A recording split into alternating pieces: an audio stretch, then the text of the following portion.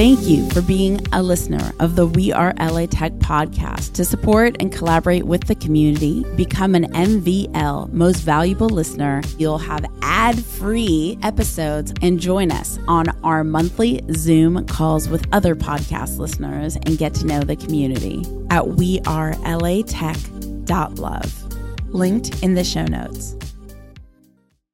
You're about to listen to a We Are LA Tech remix episode where we present to you a curated selection of impactful clips from previous episodes that you may have missed. And be sure to follow the links in the show notes to listen to the full episodes. I'm Alex Bloomberg, host of the podcast Startup, and you're listening to We Are LA Tech.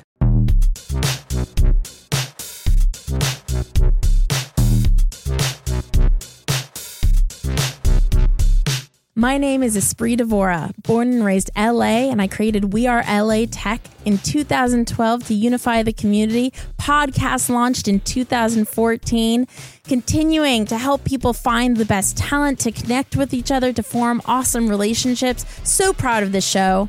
Enjoy.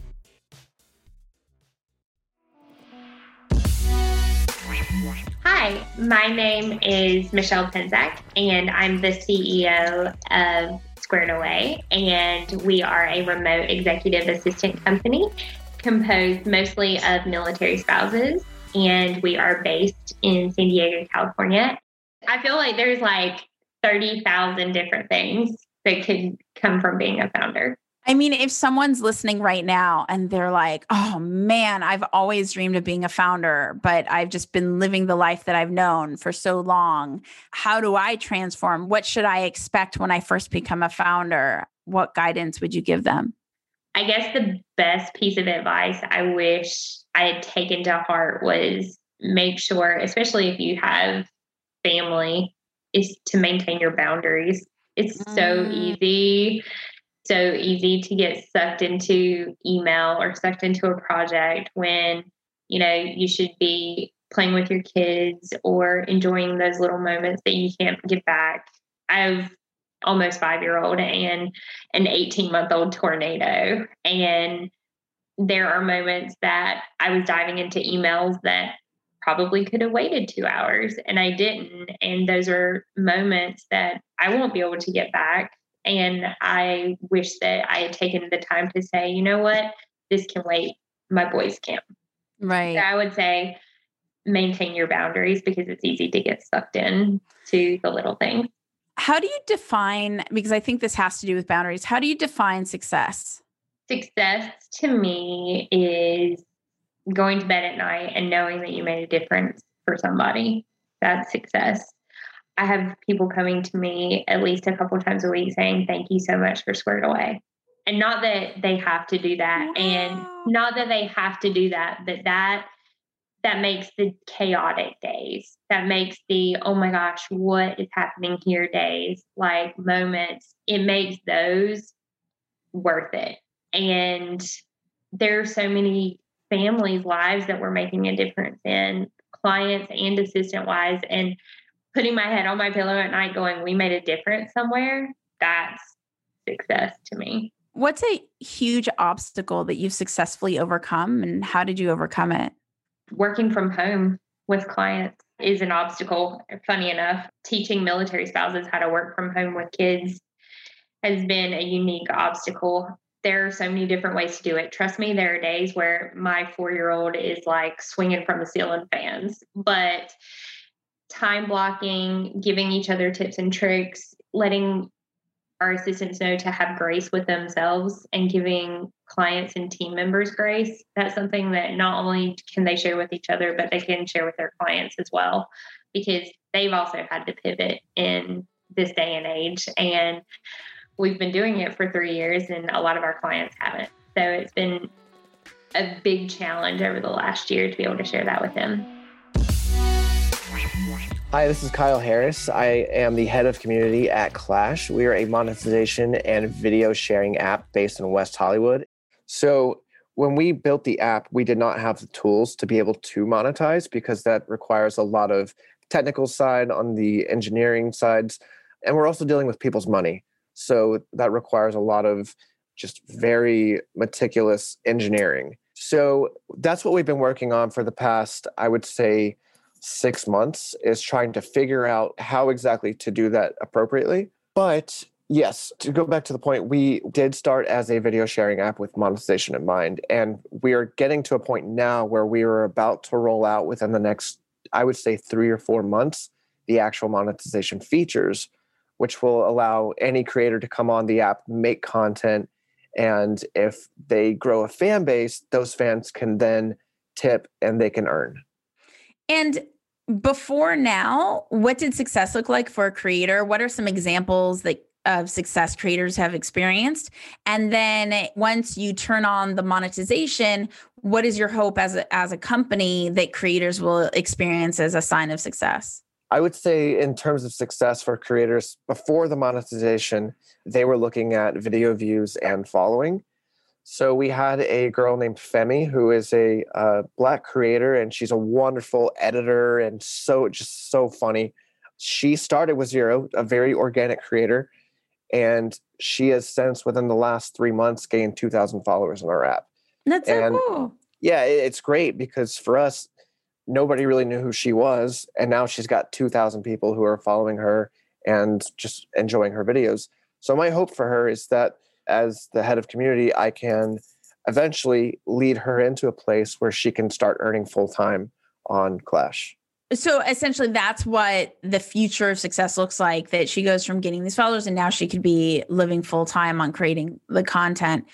Talk to me about community building. What does your day-to-day look like? And what are kind of the core principles you lead by as the head of community?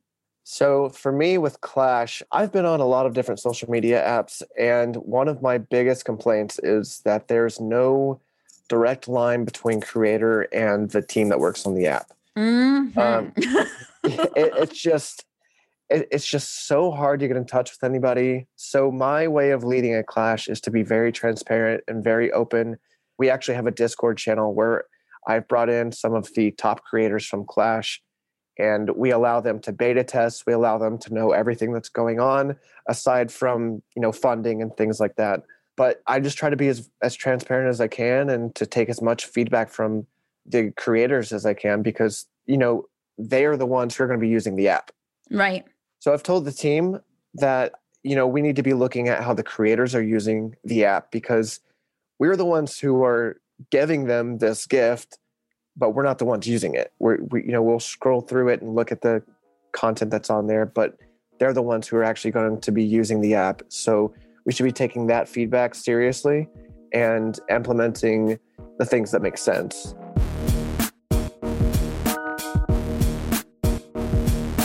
Hi, this is Cole Mora with WeAreLATech.org. I'm an advisor who focuses on startup strategy and growth in the area. We are the hub of public-private interaction in the Los Angeles tech ecosystem. I'm based in Hermosa Beach. Well, so for me, there are the stats that I've been learning with the venture scene that I'm trying to build and trying to be a contributor to. We graduate more engineers every year than any other city in the country. Like you would think maybe SF, but no, it's Los Angeles, right? I mean, LA doesn't really have to introduce itself to anyone, right? It's a globally known city.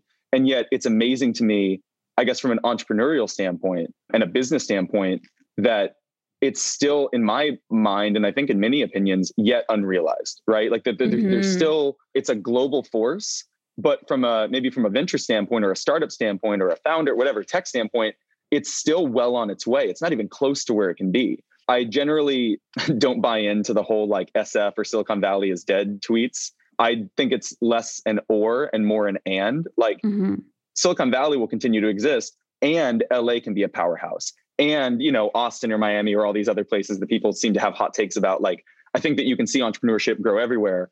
And for LA specifically, like, I don't know, I just look at it like, what doesn't it have, right? I think that if you feel claustrophobic in Silicon Valley, you can look at this expansive, beautiful region of Los Angeles that offers deserts and mountains and skiing and beaches. It offers like just a rich cultural tapestry, amazing food, amazing entertainment. I mean, all the things that we love about it, right? And the fact that like, again, if you feel maybe boxed in Silicon Valley, like you can be in LA and still be 50 minutes away from another part of LA, and not just because of traffic. And so I just think that there's this energy about it. And I think that the fact that there is kind of this, like, it's a city made up of a bunch of distinct towns with their own flavor, I think that actually leads to a lot of creativity, a lot of exchange of ideas, a lot of differences in culture, which are so important in this case. And yeah, so from an entrepreneurial standpoint, like, not only is the quality of life there, but I think that you just have this ecosystem that's really conducive to innovation and like challenging of ideas in a really productive way. So that's like my why LA. Did I answer the second part of the question? I want to make sure I get to that as well. What do we do during this pandemic? Like, how do we feel a sense of community?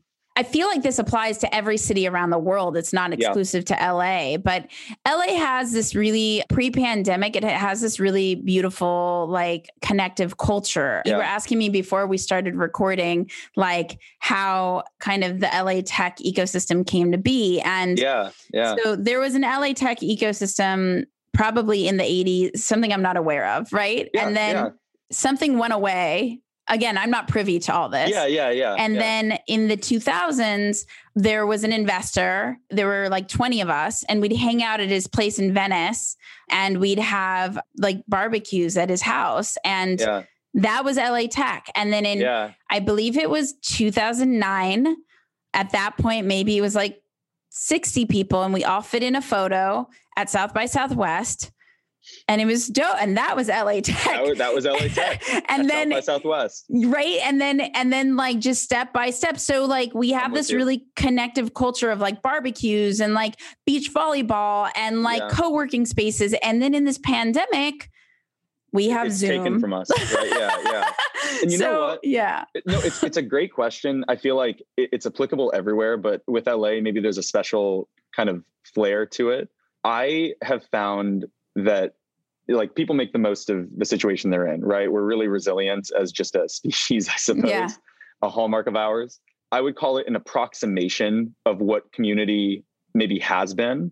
But I do think there's legitimacy to the online communities people have built. And just because you can talk to someone from around the world doesn't mean that there's not a resonance of talking to someone via Zoom in Los Angeles, right? Like there's kind of a kinship, even right now, right? We're on Zoom. Right. Like, I know you're in LA, like, I know you're right, over there somewhere. Right. That kind of makes me feel happy and connected to this community. I think that there's been this, when you can't be in person, when you can't gather, and hopefully that changes soon. But like, I just think that people are going to move online and make the most of the tools they have. Like, the community that I feel proud of having built so far with the Dealflow Roundtable and the Black and Latinx Founders Forum, and with WeAreLATech.org, has been done almost, if not entirely, remotely, right? And I've met amazing people like you. Like, we've never met in person, and yet I feel close. Like, you sent a welcome video when I first connected with you, and that was so sweet and so thoughtful, and it made me smile for the entire day. The We Are LA Tech podcast is hosted and produced by me, Esprit Devora, with help from Janice Geronimo. Edited by Corey Jennings. Production and voiceover by Adam Carroll. Music from Jay Huffman Live and Epidemic Sound. The We Are LA Tech podcast is a WeAreTech.fm production. Thank you for being a listener of the We Are LA Tech podcast. To support and collaborate with the community, become an MVL Most Valuable Listener at WeAreLATech.love. Linked in the show notes.